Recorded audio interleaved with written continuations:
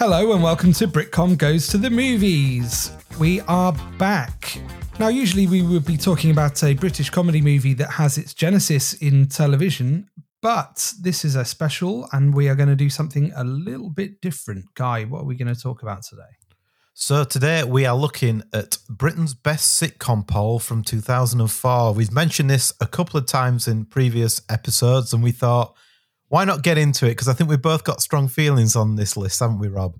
We have, and that poll is now 20 years old. So a lot of stuff has happened since. It would be interesting to kind of posit as to which sitcoms might have, if they were to do it again today, which sitcoms might usurp some of those in the top 10.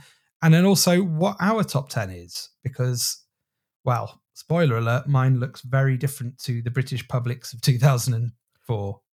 Yeah, mine too. I think there's only one or two from this list that would make it into mine. I don't know about yours, Rob. Yeah, just the one, I think, before we get too into it. But do you remember this show, don't you, Guy? This was on when we were at university. And I remember it being a kind of, well, they started with like a top 50 countdown, didn't they? And then they broke down, from 50 to 11, and then they broke down the top 10, didn't they, in more detail? Yeah, they did. So it was January 2004 when this launched. And I remember watching it each week. Maybe I certainly watched the last one, and maybe I watched the sitcoms that I enjoyed, because each week you'd have a celebrity talking about why you should pick this sitcom. Yeah, there were celebrity endorsements for each of the top 10, weren't there? And I misremembered some of them. I think in a previous episode, or an episode that's about to air, let's say, I've talked about Phil Jupitus going into bat for Porridge, but he didn't, did he? He was Dad's Army, and was it Johnny Vaughan that Johnny went to bat Vaughan for Porridge? Yeah. Guy, what more have you got about the Britain's Best Sitcom show? Yeah, so like we said, we had 10 episodes, one each week, an hour in length, and it would be a celebrity would advocate for a particular sitcom. So we had the launch episode with Jonathan Ross, and then we had Blackadder. I remember with that launch episode, watching it and thinking, oh, well, nearly all of my favourite sitcoms have been in this episode. So how much of the rest of this series am I going to watch? I just remember at the time being so furious that they couldn't consider that Red Dwarf and Men Behaving Badly should be in the top 10. Blackadder was the first one with John Sargent. Then he had Fawlty Towers. Jack D was advocating for that. The Good Life with Ulrika Johnson, which sounds like a TV show in itself. Yeah, or a male fantasy from the mid-90s. Yes, exactly. The Good Life with Ulrika Johnson. Anyway, moving on. Yes Minister was Armando Iannucci. One Foot in the Grave was Roland Rivron. Porridge was Johnny Vaughan. Only Fools and Horses was David Dickinson, the host of Bargain Hunt, who was a bit of a wheeler dealer. a university favourite, Bargain Hunt. Yeah. Open All Hours with Clarissa Dixon Wright. Do you remember who Clarissa Dixon Wright was? One of the two fat ladies. Oh, the TV chefs. TV chef, and I believe aunt of Alexander Armstrong. Oh, didn't know that. Moving on to The Vicar of Dibley with Carol Vorderman. And then finally we had Dad's Army with Phil Jupitus. We've talked about Phil Jupitus, haven't we, on the Mike Bassett episode. And he is, well, I believe he is friendly with a couple of the guests we've had on here. So Phil, if you're listening, we'd love you on the show. Yeah, please come on. Did any of those celebrities win you over in their arguments, or make you want to watch more of these shows? I remember the John Sargent Blackadder episode and thinking, yes, I want to watch more Blackadder. I think like my kind of feelings on Blackadder haven't changed much since that point, really. In that I really do like it, but only certain series. And I think that's probably how most people feel. Yeah, definitely. I think series 2 and series 4 are the obvious, gold standard, and series 3's fine, and series 1 isn't very good. My dad prefers series 1, weirdly, which some people do. You don't find many, but can you remember any of these episodes particularly? I do. I remember the final episode where they're all kind of doing their last arguments. Me too. Carol Vorderman's was all about Vicar of Dibley, which is a very good point. Vicar of Dibley is the only one out of these 10 that has a female main character, and nearly all of the others are only men. Yeah. I mean, definitely Porridge, definitely Yes Minister, Dad's Army. Yeah, exactly. And it's only later in Only Fools and Horses do you get prominent female characters in that.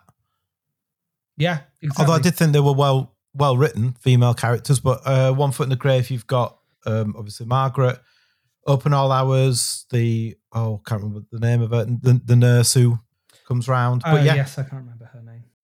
But it was a good point, and it obviously carried a lot of favour because it lifted the results of the amount of votes that got to probably higher than it should have been.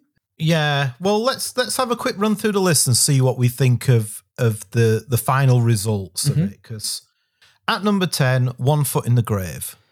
I mean, I'm happy for that to be in that position. That seems like quite an accurate reflection, and I do love One Foot in the Grave, and I do want to go back and revisit a lot more of it, and maybe we will. I've got the box set and did revisit it a few years ago, and it was. I mean, there's so many bits that stick in the mind that I can still reminisce and still make me laugh now. The bit that always gets shown is the picking up the dog, thinking it's a phone, and that's still that's one of the best bits of visual comedy in British sitcom history for my money, and that will always make me laugh, out of context, in context. Yeah, I always remember the one where he's trying to dry his trousers on the radiator and he's rubbing his crotch on it while the new neighbour comes round, and just a funny visual. But there's so many bits like that. So yeah, I think One Foot in the Grave is fine at number 10. The Good Life at number 9. I'm a bit meh about The Good Life. I don't begrudge its popularity, but I don't really. It doesn't feel like a standout sitcom for the ages. No, and I think we've seen that with the way sort of history's gone. It doesn't really get mentioned as much as it did. It did probably up until this point, because it was still regularly repeated on. It used to be on BBC Two. BBC Two quite a lot until around the kind of mid-noughties, and now it's just kind of disappeared from TV quite a lot. I just think it was a bit of a warm, cuddly favourite. Yeah, it's very safe, wasn't it? I think that's the thing. It just feels a bit twee and a bit safe. I did think Penelope Keith was very funny in it. Open All Hours at number 8. Just, I don't know, it just feels a bit meh. I mean, again, I haven't watched it in a long time. I believe that shop is based on a shop from my hometown called Ridderford's in Thornbury, which I think Roy Clark... It was Roy Clark that wrote Open All Hours, wasn't it? Yeah, it was. Yeah, Roy Clark wrote it. He had happened across on a visit to the Southwest and just found it fascinating. The fucking stammer is annoying and a little bit offensive, and just the two of them doing kind of northern accents. I don't know. Well, yeah. What do you think about that? Being an actual northerner. Ronnie Barker's is better than David Jason's. David Jason's feels a bit more cartoonish, whereas I think Ronnie Barker's is actually quite good. But no, it just feels dated. It just feels something so old hat and so of its time, but not in a good way. Yeah. Number 7 is Porridge. Yeah, which obviously, well, spoiler alert, it's going to be episode 1 of our second series. So we've been talking about Porridge quite a lot recently, and I've enjoyed revisiting it. And again, yeah, don't begrudge it its position there. It's definitely the better Ronnie Barker sitcom. So it deserves to be above Open All Hours. I would say that you don't need two of them in the top 10. One or the other. No. Well, no, not one or the other. Porridge. Just Porridge. If there has to be a Ronnie Barker sitcom. Yeah, exactly. Yeah, it's great. You've got great cast, Ronnie Barker, Richard Beckinsale. It's really well written. I talk about Brian Wilde in our Porridge episode, who I just think is just brilliant. Yeah, Porridge. It's a great sitcom. It's got that edginess about it, the early 70s and the prison and everything. Yeah, it's great. And more 70s as well. So that's 3 out of the 4 we've just profiled are from the 70s. And then we go into the 1980s with Yes Minister. Yeah, and again, like we talked about Yes Minister when we did our Nuns on the Run episode, and we're both big fans, and definitely deserves its place in that top 10, I would say, although it's not in mine. It's not in mine either, but I still think it's great. And I think one thing we'll probably see is, and I think with this list, is that I think it counts of what you've grown up with, maybe. Yeah. And I imagine a lot of people voting in this. These were the things of the last 20 years that people will have watched that were, exactly, Number 5, one of my favourite sitcoms of all time, Fawlty Towers. Yes. I mean, you can't argue with that there, can you? You can't argue with that being in the top 10. No, I think it should be higher than number 5 for me, but that's my personal preference on that. I'm going to keep my powder dry with cool. where it falls on my personal preference. Number 4, Dad's Army. Yeah, well, so in its proximity to Fawlty Towers, it probably shouldn't be above Fawlty Towers. But again, it's just such a favourite, isn't it? And it's regarded, like, I remember when, I've talked before about when I interviewed John Fortune for my dissertation, and he called it the best sitcom of all time when we were talking about situation comedies. And so I guess for a generation of people, it is considered that. And not for me, I've watched it twice all the way through with my dad. And I think second time, I mean, that's more than enough now. I don't need to go back to it. It's fine. I like the Captain Mannering character, but again, it just, it's not a favourite. It lives or dies on Captain Mannering, doesn't it? And he is a brilliant character and a brilliantly portrayed character. Yeah, exactly. That's it. It just feels a bit slight going back to it, but I think that's because comedy's changed so much. And this was a comedy, from the late 60s. It's not, we're not getting Monty Python or Peter Cook and Dudley Moore, are we? It's something for everyone. At number 3, we've got The Vicar of Dibley. We both made our thoughts known on The Vicar of Dibley, didn't we, when we talked about Love Actually? Although, let me state unequivocally that The Vicar of Dibley is a much better piece of work than Love Actually is. Yes. It's just not for me. I can appreciate it, but it's you were talking about Twee with regards to The Good Life earlier. Vicar of Dibley is very much that. Yeah, it is. And I think, I can't remember if I made the point on our Love Actually episode, but watching that Christmas episode didn't make me want to watch more of The Vicar of Dibley. So you've got Blackadder at number 2, which obviously has got the Ben Elton influence as well. I think this is a before and after Four Weddings and a Funeral, Richard Curtis, isn't it? Because Blackadder and Not the 9 O'Clock News are very different examples of his work than Vicar of Dibley, I feel, is directly informed by Four Weddings and a Funeral. And then so is all the rest of his work after that, because it was such a success. But Blackadder for me, and Not 9 O'Clock News, definitely Richard Curtis' best work. Yeah. And as we say, 2 and 4 are the series of Blackadder for me. Yeah, I completely agree. And I get excited every time they might talk about another Blackadder series, but it's probably best being left where it is. It's perfect. At number 1, Only Fools and Horses. Everyone's favourite, and always, I don't know, I'm pretty sure if you did this poll again now, it would probably still come out top, wouldn't it? It's such a kind of national treasure of a sitcom. Yeah, if it didn't, it would be high up. I think it's the one, maybe 2 sitcom from this list that would still make it to the top 10 now. Yeah, I mean, it depends who would go out and vote, doesn't it? But go out, who would bother to vote? But if you had, an older generation, I mean, lots of people of our age love Only Fools. Well, look at me saying we're not the older generation. We're still young. We are. Only Fools in our 30s. Yeah, but lots of people of our age still love Only Fools and Horses and probably would regard it as their favourite. But then below our age demographic, then I think you'd have a massive drop-off. I was chatting to one of the girls at work, and she's probably, mid-20s? And she was saying her and her partner had just watched it.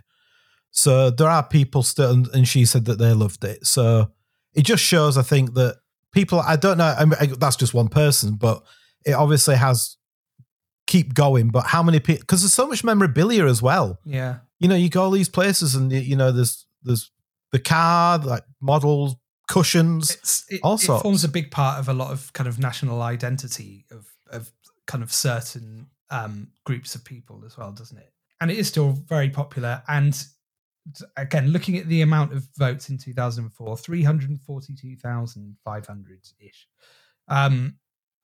which is, about 60,000 more than Blackadder in second, and 300,000 more than The Good Life in ninth. So I think it was unequivocally the favourite then. Maybe we can posit once we've got to the end of our top 10s whether what would challenge it as being, because I think if you redid the poll just with those 10, it would still come out number one, or just with every sitcom up till 2004, it would still come out number one. It's whether any of the sitcoms that have been popular since then have remained kind of popular enough to be a favourite. Yeah, I think you're right. I think it would be more modern, but I think there are a few. I think Only Fools and Horses and Blackadder would make it to the modern day list. I don't know how many others would. Maybe 40 Towers. I thought that would. So I guess that's a good time to get into what would make our own top 10. Well, so yeah, and before we do that, I was kind of positing on how our two top 10s would differ. You're much more of a kind of classic comedy fan than I am. Not that I'm not, but you are more of an expert on that era. So I kind of felt like yours would have more kind of more older sitcoms than mine would. I'm not sure. There's a bit of a curveball, I think, in there. And I'd say that there's two that go prior to the 90s. And then it's quite current, I think, is mine. So we were also having a discussion about some things that kind of blur the lines as to whether they're sitcoms or not. So let's talk about some honourable mentions. And in that vein, I felt like I couldn't put Garth Marenghi in the top 10 because, or even in the list, because I wouldn't really class it as a sitcom because it has all those elements. But then, something like The Young Ones is definitely a sitcom. Something that's really, really recent, as in it's from last year, Such Brave Girls. I loved it. And I was seriously considering putting it in the top 10, but because there's only been one series and it's so recent, I was like, wow, that's too much recency bias if that goes in the top 10. And a sitcom that it reminded me of that I absolutely love that has just missed out on my top 10 as well is Pulling, the Sharon Horgan. Oh, yeah. Which I still think is the best thing Sharon Horgan's done. And it's one of the funniest things and has some great comedy talent in it. What are some of your honourable mentions, Guy? I would say Derry Girls. Yes. I just love watching that. And I think that final episode as well, where they, about this, I love how they managed to have this sort of quite broad comedy at times with this undercurrent of what's going on within the country at the time. It was a big surprise to me how much I enjoyed Derry Girls. And it's a perfect example that not every modern sitcom has to be really edgy and really trying to push the envelope for new ways of doing things. It's got just about the right amount of kind of warm fuzziness to it, and is laugh out loud funny. One that I loved, which was not one that people talked about much, which was Phone Shop on E4, was just really summed up a period in time, and I just found it really funny. It was one of those sitcoms that I don't know really worked for me. I never really got into it. I think maybe I didn't give it enough of a chance, but it certainly had a lot of people I like in it. But yeah, maybe I should go back and revisit Phone Shop. And then one that I rewatched recently, which was Mum with Leslie Manville. My partner loves Mum, and I haven't. I think I've seen like one episode of it, so I need to get to the bottom of that. I'm just looking at some others that I kind of didn't really rank, but I put kind of lines through on my list. Things like Catterick, British Empire. Yes. I mean, only because I haven't seen it in so long. I used to love it so much. bottom, didn't quite make it. A lower low for a long time was there, and I said, I just don't, I just don't like it enough for it to be. Do I really like it more than some of the things that are in the top 10? A big hitter that's not made my top 10, Fawlty Towers. As much as I love it, I think that would have been on the cusp. That would be somewhere between 11 and 15, I think, for me, but just not quite. And then other things that we've mentioned in the first series, things like Royal Family and The In-Betweeners, just missing out, and Derry Girls. Yeah, the same with me. So things like Gavin and Stacey, Red Dwarf for me, just missing out. I love The Mighty Boosh, and that's not made it. You know, there's Black Books again, another one. Black Books was on my list that got crossed out. The closest thing that Chris Morris got to writing a sitcom, I suppose, Nathan Barley, that was on my list, but yeah, not quite top 10. One of the classics, I'd say, was the Ripping Yarns, Michael Palin and Terry Jones. It was more of an anthology, but I absolutely loved that, and that just missed out on I guess that would go in the sort of classic kind of older sitcoms. Of more recent ones as well from the last 10 years, something that I've been rewatching again recently, actually, which I enjoyed first time round, was Uncle. And I would say that would probably be top 20, certainly top 30. Yeah, two more from me I'd like to mention. Early Doors.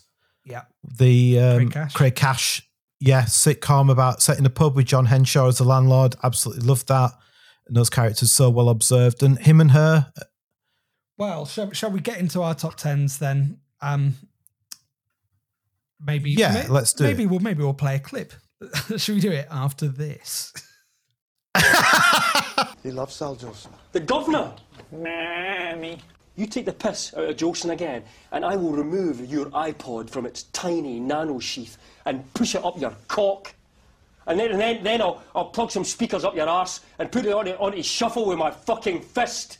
I tell you, and every time I hear something that I don't like, which will be every time that something comes on, I will skip to the next track by crushing your balls. Guys, should we start with your number 10? Yeah, let's do it. So I went for, at number 10, Fleabag. Oh, controversial. This would be nowhere near my list. I'm not a fan of Fleabag. I prefer Fleabag to all of Phoebe Waller-Bridge's other stuff, but I'm generally not a fan of her work. Again, it's not to say that it isn't good, and you know, what do I know when everyone else loves it? But not for me at all. Oh, absolutely. Yeah, I loved it. I watched it from the first episode.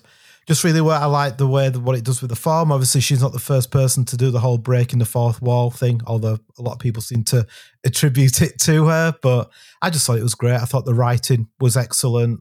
I've read the book of the scripts. You know, that episode at the start of series 2, which is all set in the restaurant. Just like the light and shade of it, I think. You know, you got these darker elements.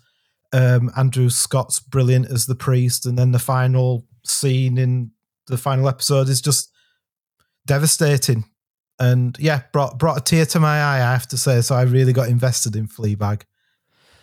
Yeah, I'm sorry to be so dismissive of it. I mean, on the plus side, it's nowhere near as bad as her earlier sitcom Crashing, which is one of the worst things ever made. Well, that's one of the things that I wanted to say was that after watching Crashing, I had no idea that she was going to go on and do Fleabag, which would feel so personal, whereas Crashing just felt a generic sitcom on Channel 4. Good work in Fleabag from Olivia Colman, obviously, who's brilliant and everything, and Hugh Dennis as well. I think is great in Fleabag. But yeah, and I also wanted to mention Sian Clifford as Fleabag's sister Claire, who I think is like the MVP of that show for me. But well, she certainly is an MVP in terms of everyone wants to have her in their stuff now these days, and it's like she turns up in a lot of films and TV programs now, and good on her. Definitely. So, Rob, your number 10. My number 10 is Phoenix Nights. Way! I love it. I mean, if we'd have done this even 10 years ago, I think this would have been much higher up, but it's so funny. I think probably because I don't watch it there are some of my favorite sitcoms that I will watch every year. And this one, I've probably watched all the way through about maybe 4 or 5 times over the course of the last 20 years. It strikes such a chord. And I was a bit worried when I watched it again recently that it might be very of its time, as a lot of things from the early noughties are, but it really is. It is still as achingly funny. I mean, it has some infinitely quotable lines. I will always do the like a Kennedy funeral, set your watch by my ass line all the time. All the time. It's certainly the best thing Peter Kay's ever done. And you could see kind of following Phoenix Nights when you kind of take his creative collaboration away from Dave Spikey and Neil Fitzmaurice. It's very much a collaborative effort. And then you go with the same characters. He goes and does Max and Paddy, which just fell off a cliff in terms of how funny it was, how well scripted it was. Those three, although they seemingly couldn't stand each other, wrote 2 of the best series of sitcoms ever, for my money. Yeah. I've got a feeling it's going to be on your list as well, is it? Yeah, it is on my list. It's higher. So I'll save what I think on Phoenix Nights for now.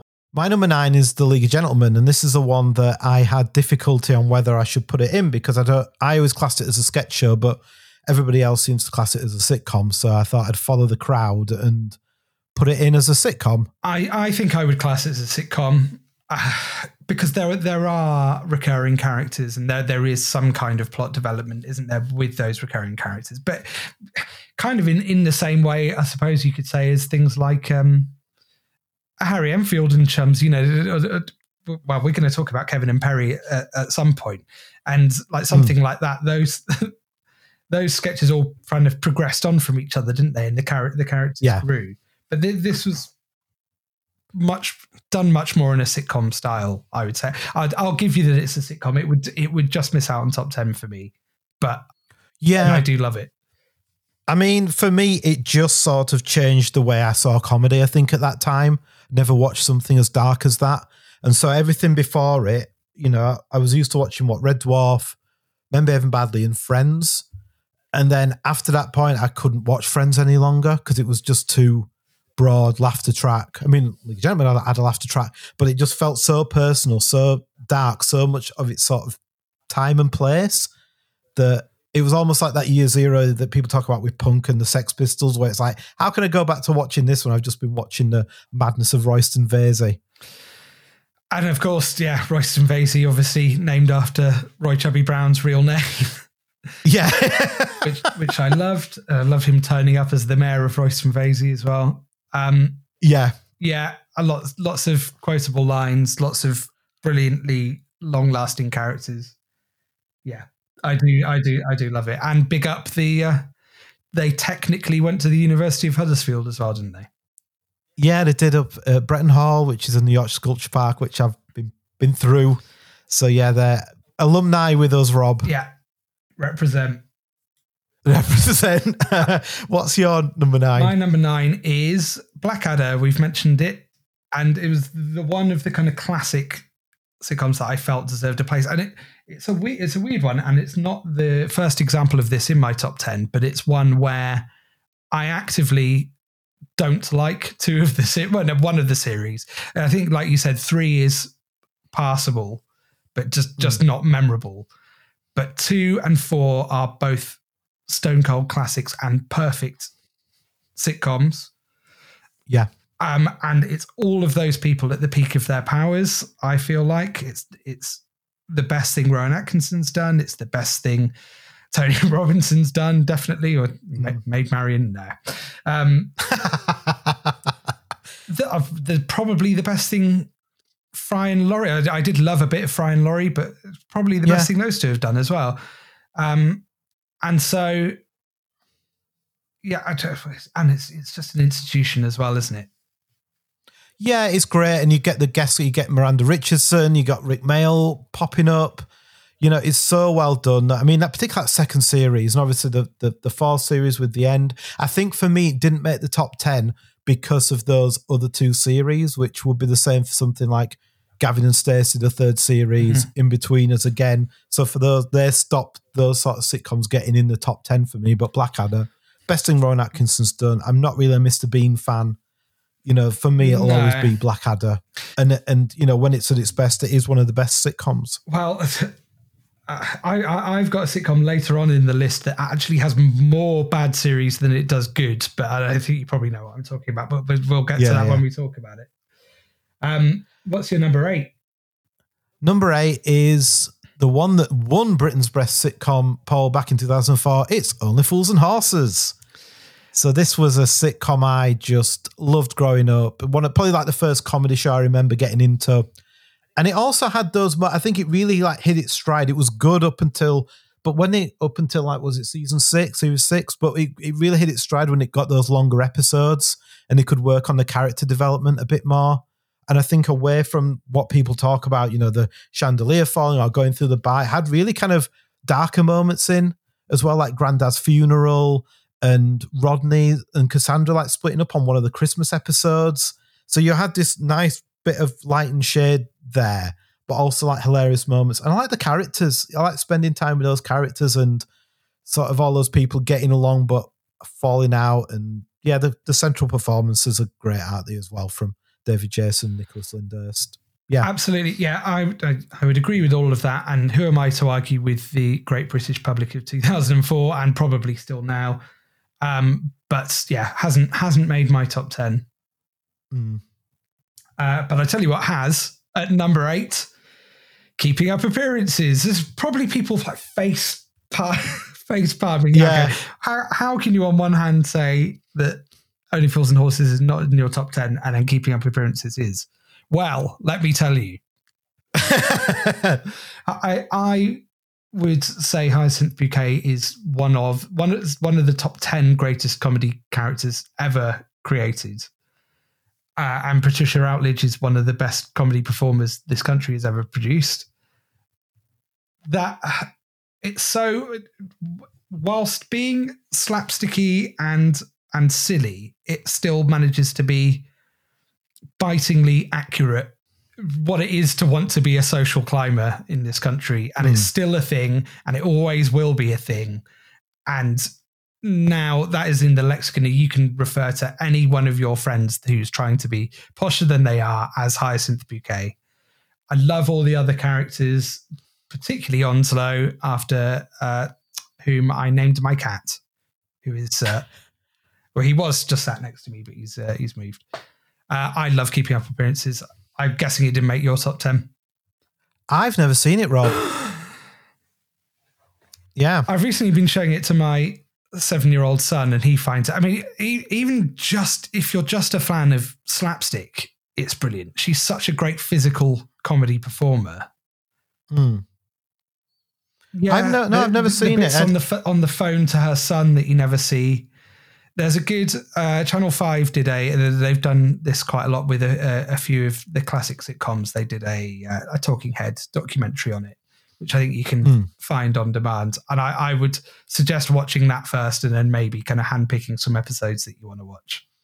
I need to watch it. I remember, I think it's because my parents either didn't like it or didn't watch it, so it didn't transfer over. And then by the time I was probably getting into watching stuff on my own, it had kind of gone. Yeah. And I never kind of found it from that point. So yeah, for some reason it just passed me by, but it's one that I think I need to look up and give it a go. Tell me your number 7, Guy. The Thick of It. That's my number 7 as well. Right. We can do this in a oneer. Yeah. I picked it. It turns swearing into an art form. You've got Peter Capaldi in a career best performance as Malcolm Tucker. It's so funny, and they filmed a bit of it at Brighouse train station. So it's you're absolutely right. It is brilliantly hilarious. What a combination of writers you have on that as well. You know, people like Jesse Armstrong and Tony Roach and Simon Blackwell, just absolute powerhouses of British comedy. Everyone puts in a top-notch performance, even he whose name shall not be mentioned from the first series. Does that kind of put a black mark against it, or can you still watch that first series? I think you can still watch that first series, but I think obviously there will unfortunately there will always be that black mark, and they managed to do the 2 specials and the other 2 series without him, so it's not too much of a, thank goodness it wasn't just that one series. And eminently quotable as well. I'm really looking forward to when we do In the Loop and our introductions for each other, because I'm going to have pages long of ways I could introduce you, I think, and I'm sure vice versa. What's your favourite episode? Off top. I do like, what's the one where Tucker positions Rebecca Front's character in front of that sign, so it says something. I am bent. Yeah, I think that one, and I like the one where Blinky Ben, and I'm going to shove a tiny nano iPod up your cock. that episode where they prep him to go on Newsnight, and it's a disaster. Well, I think that's from the second series, isn't it? But the other one you mentioned is from the third, or they're both from the third. It's from one of the specials. Yes, so those 2 specials. It's from one of the specials. Is that? And I think that third series, the Nicola Murray one, is the best. But my favourite episode is from that, the one where they're at Radio 5, her and Peter Mannion. I was just going to say that was one as well, because my favourite line is "fuck off, bag puss" to Glenn. One of my favourite lines in that is, in the words of Shakespeare's sister, "Yeah, history." We could just talk about Thick of It episodes all day, but unfortunately we can't. So number 6 is Spaced. Higher on my list, but yes, go ahead. Yeah, so I just loved the references to movies. I think we all enjoyed spotting those ones as we were watching it. It also made you think of things that you'd tell your friends as well. So, if you were in a situation, you'd be like, oh, like when I used to work in retail and a guy who used to serve looked like Vigo the Carpathian from Ghostbusters 2. So that kind of reference and how they bring things alive from like Apocalypse Now or One Flew Over the Cuckoo's Nest. It's just so well written as well. You've got great guest stars. The editing, the bit with tires and the phone and everything's going and he starts dancing. Just, yeah. I think brilliant. Possibly more than any other sitcom, for me, it's actually maybe there's one other. For me, really immersing you in that group of characters and almost like they're your friends, which that makes me sound like a bit of a weirdo, but that's how it feels for me. And it has cutting edge. It has brilliant direction. It has references to a whole host of movies, but then also it has the classic sitcom dynamic, and it has the gives you the warm feeling. The very last episode always makes me well up, even though it's not even particularly sad. It just has this kind of warm melancholy to it that, oh yeah, that's over. I love it. Yeah, me too. And I think another thing is it's one of maybe the first sitcoms that editing was used for jokes. Mm-hmm. You know, the way that certain things, when Brian talks about, oh, well, what do you paint? And then it'd have those Edgar Wright editing techniques that were jokes within itself, that I can't think of many sitcoms that would do that. What's your number 6? My number 6 is The Office. We touched on Ricky Gervais earlier on. Yes, easily the best thing he's ever done.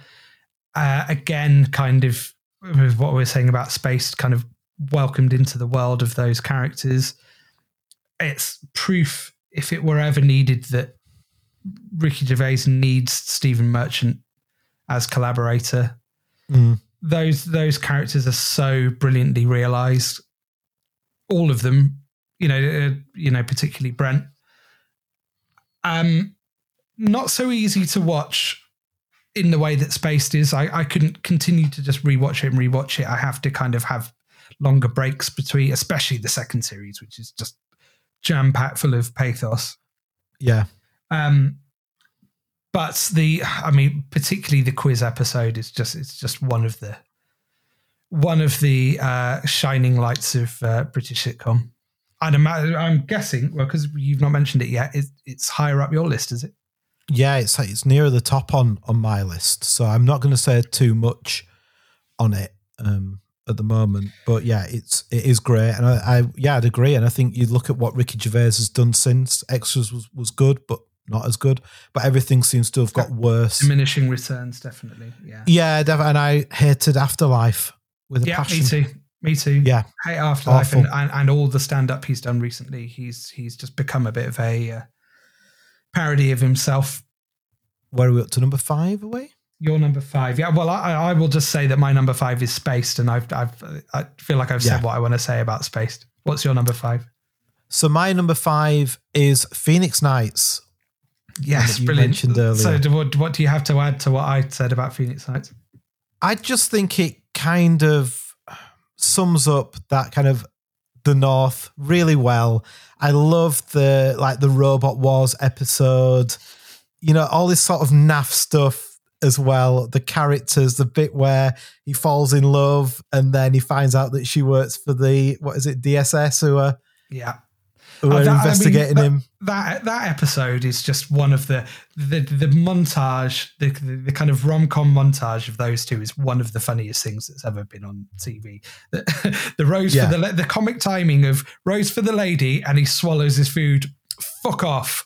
Yeah. The most perfect. The bit on the stair lift. Yeah. The stair lift. The things I'm going to do to you. That whole episode, and speaking of the quiz episode from The Office, the quiz episode from Phoenix Nights is genius as well.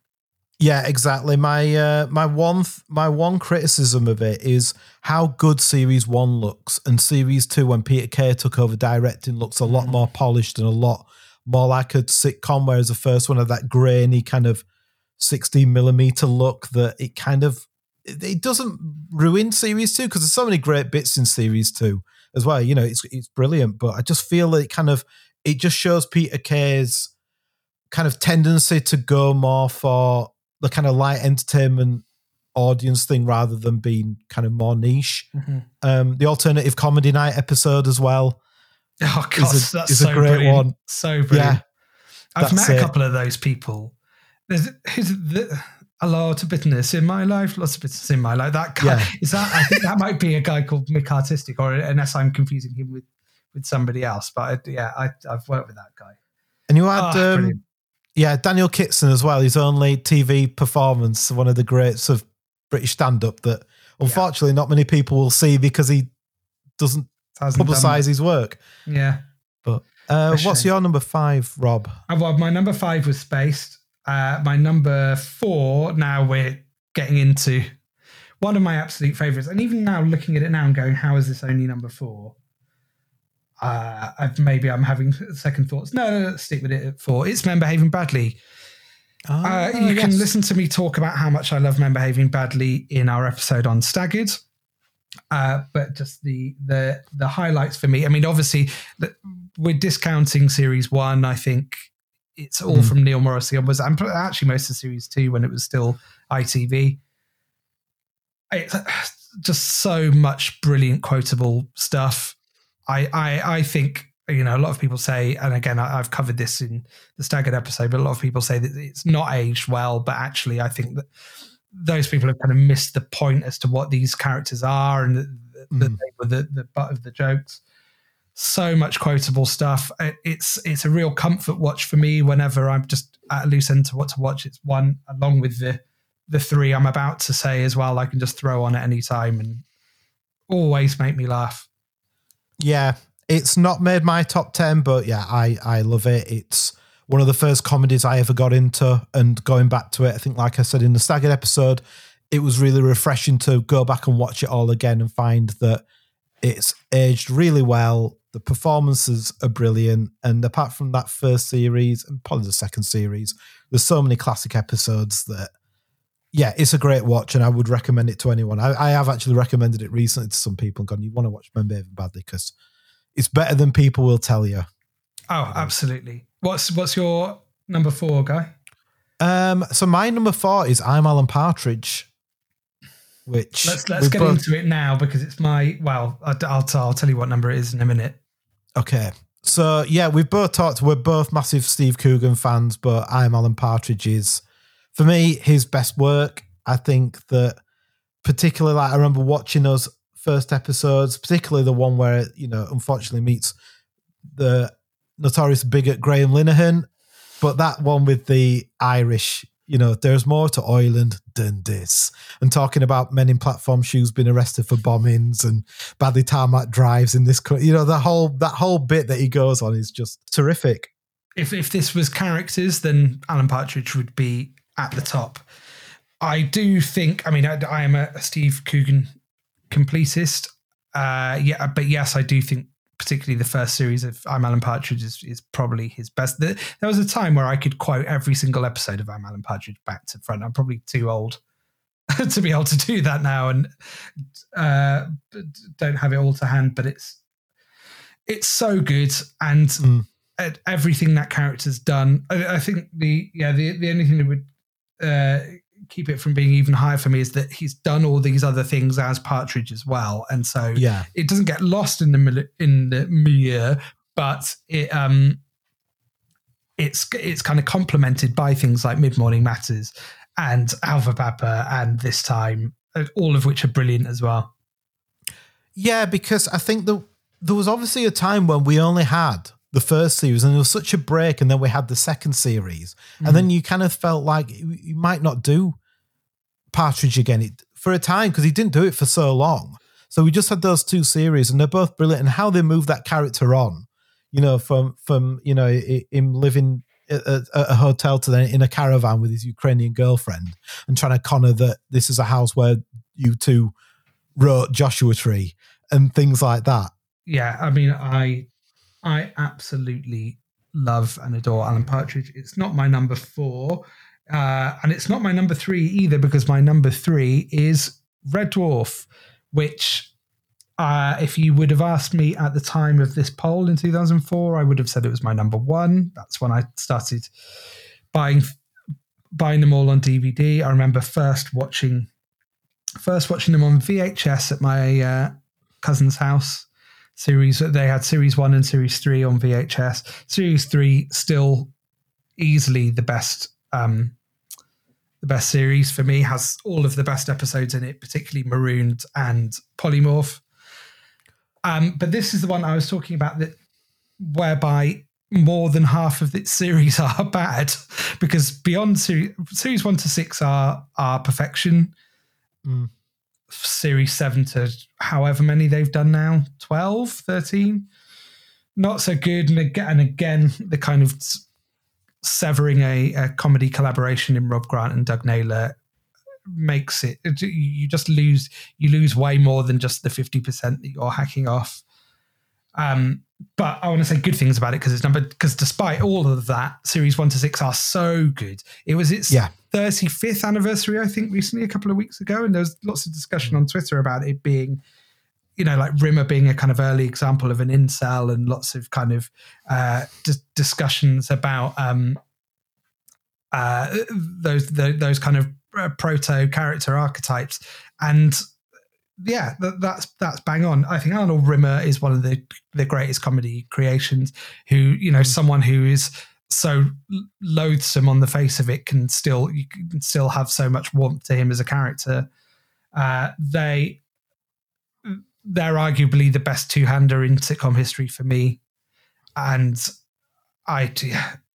it's just perfect. And talking of things that I can watch to make me feel good, series 1 to 6 of Red Dwarf will always be there. Yeah, it's brilliant. Again, it's not made my top 10, but it was the first comedy that I remember getting into on my own, watching the Inquisitor episode. I thought it was going to be more like a kind of British Star Trek or something, because I loved Star Trek at that age, and then watched it and was just like, no, this is just so good. So funny. Yeah, you're completely right. I was thinking about the Time Slides episode the other day. Such a good episode.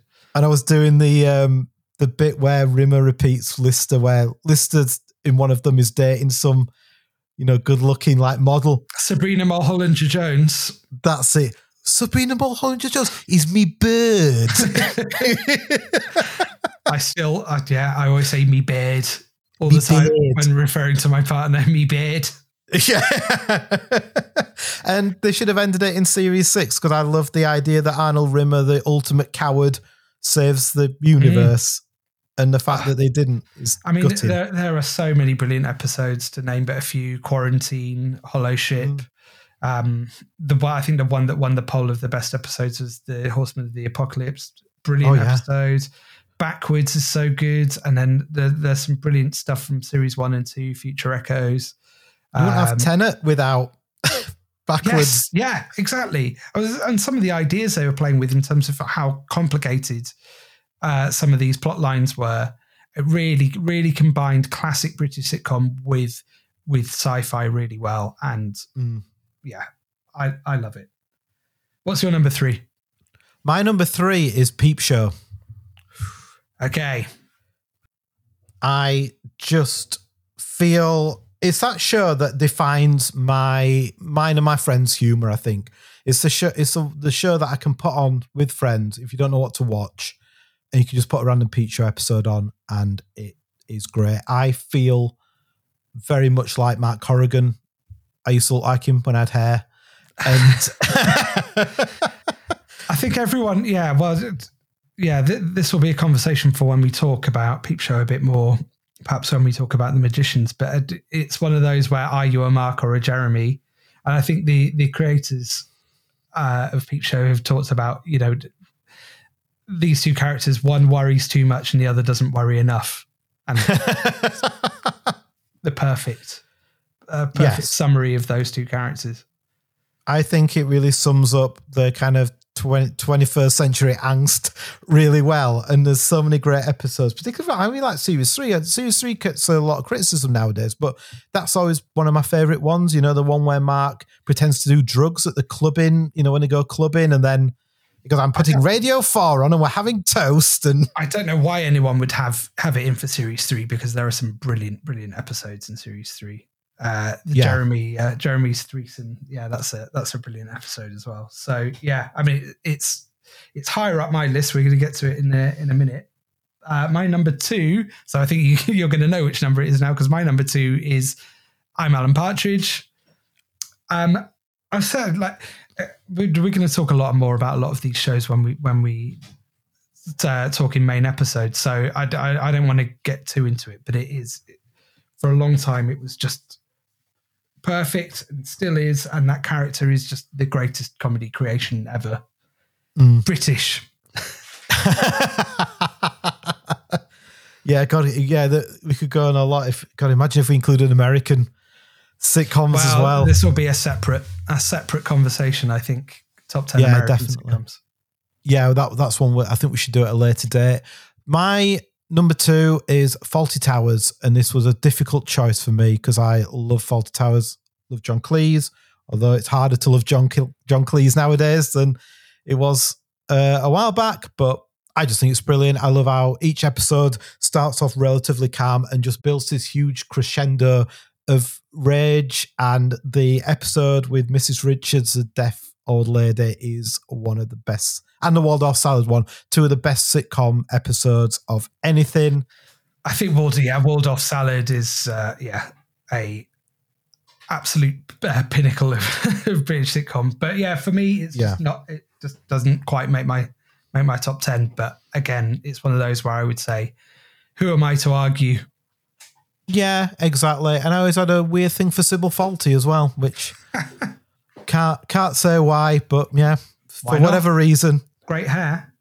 Great hair. And maybe it's just the way she says, Basil.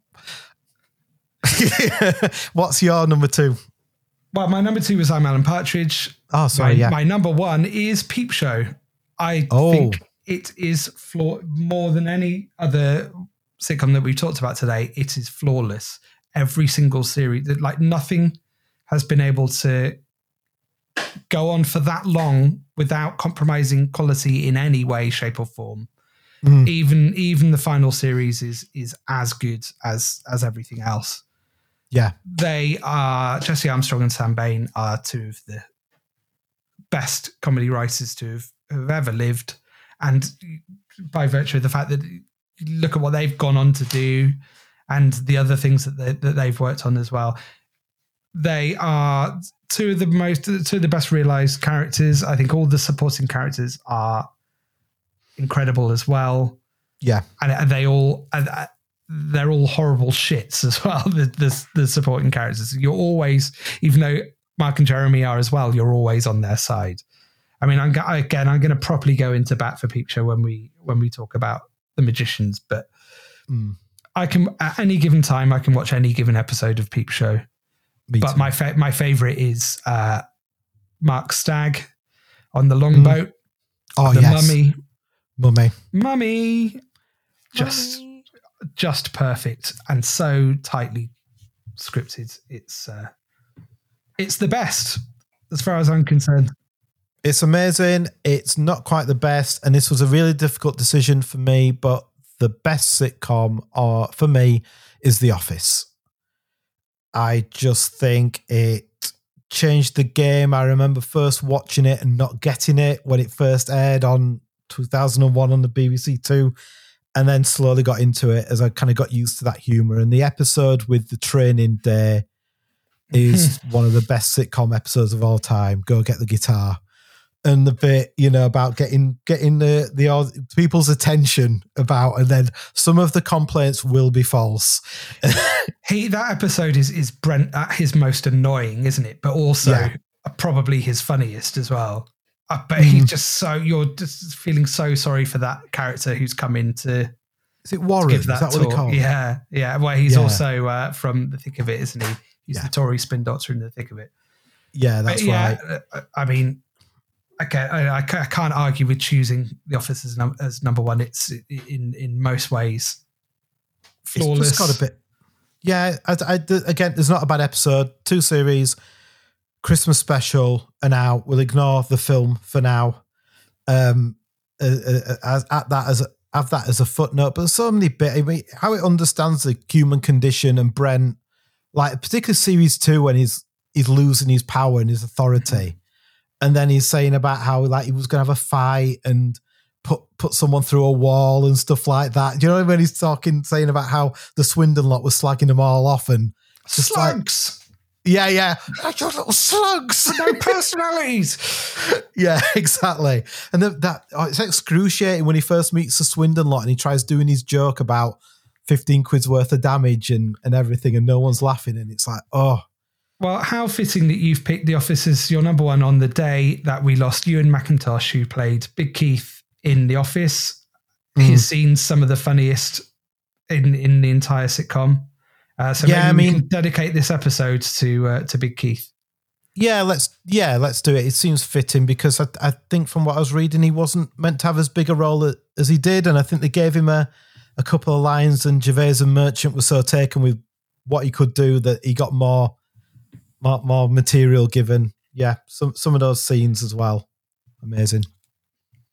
It's what I'm really glad about, guys, that there's quite a lot of crossover in our top 10s. We're on the same page about a lot of stuff. We've both got The Office, Peep Show, Spaced, I'm Alan Partridge, The Thick of It, Phoenix Night. So similar top 10s. I'm happy about that. Yeah, I'm happy. It was nice as well. They're not too similar. It's nice to reminisce about Red Dwarf and Men Behaving Badly, and also find out a little bit more about Keeping Up Appearances, which I need to go away and watch. And I also want to give a shout out to one that didn't make my top 10, Babes in the Wood. Babes in the Woods. I mean, that will be forever a shadow across this podcast. But those are our top 10s. Please engage with us, argue with us, tell us we're wrong, tell us we're right. We'd love to hear more from you about what are your top 10s. And we will be back in the spring, in April, with episode 1 of series 2, which I've already alluded to will be on porridge. So very excited to be starting our regular episodes again. Looking forward to that. I think it's going to be great. We've got an exciting series 2 planned with some exciting guests as well. So looking forward to getting into some more Britcoms with you, Rob, and some of the people we've got on coming up. Yeah, please do keep a lookout for the new series starting in April. Until then, I will see you then, Guy. Yeah, see you then, Rob. Thanks. Thank you for listening to Britcom Goes to the Movies with Guy Walker and Rob Heath. Thanks to Mark Phillips for the podcast artwork. You can get in touch with us by emailing britcomgoes@gmail.com or you can find us on Instagram and Twitter as @BritcomGoes. And don't forget to check out the Britcom Goes to the Movies playlist on Spotify and Amazon Music. Please like, subscribe and review so that others can find the podcast, and we'll see you on the next episode.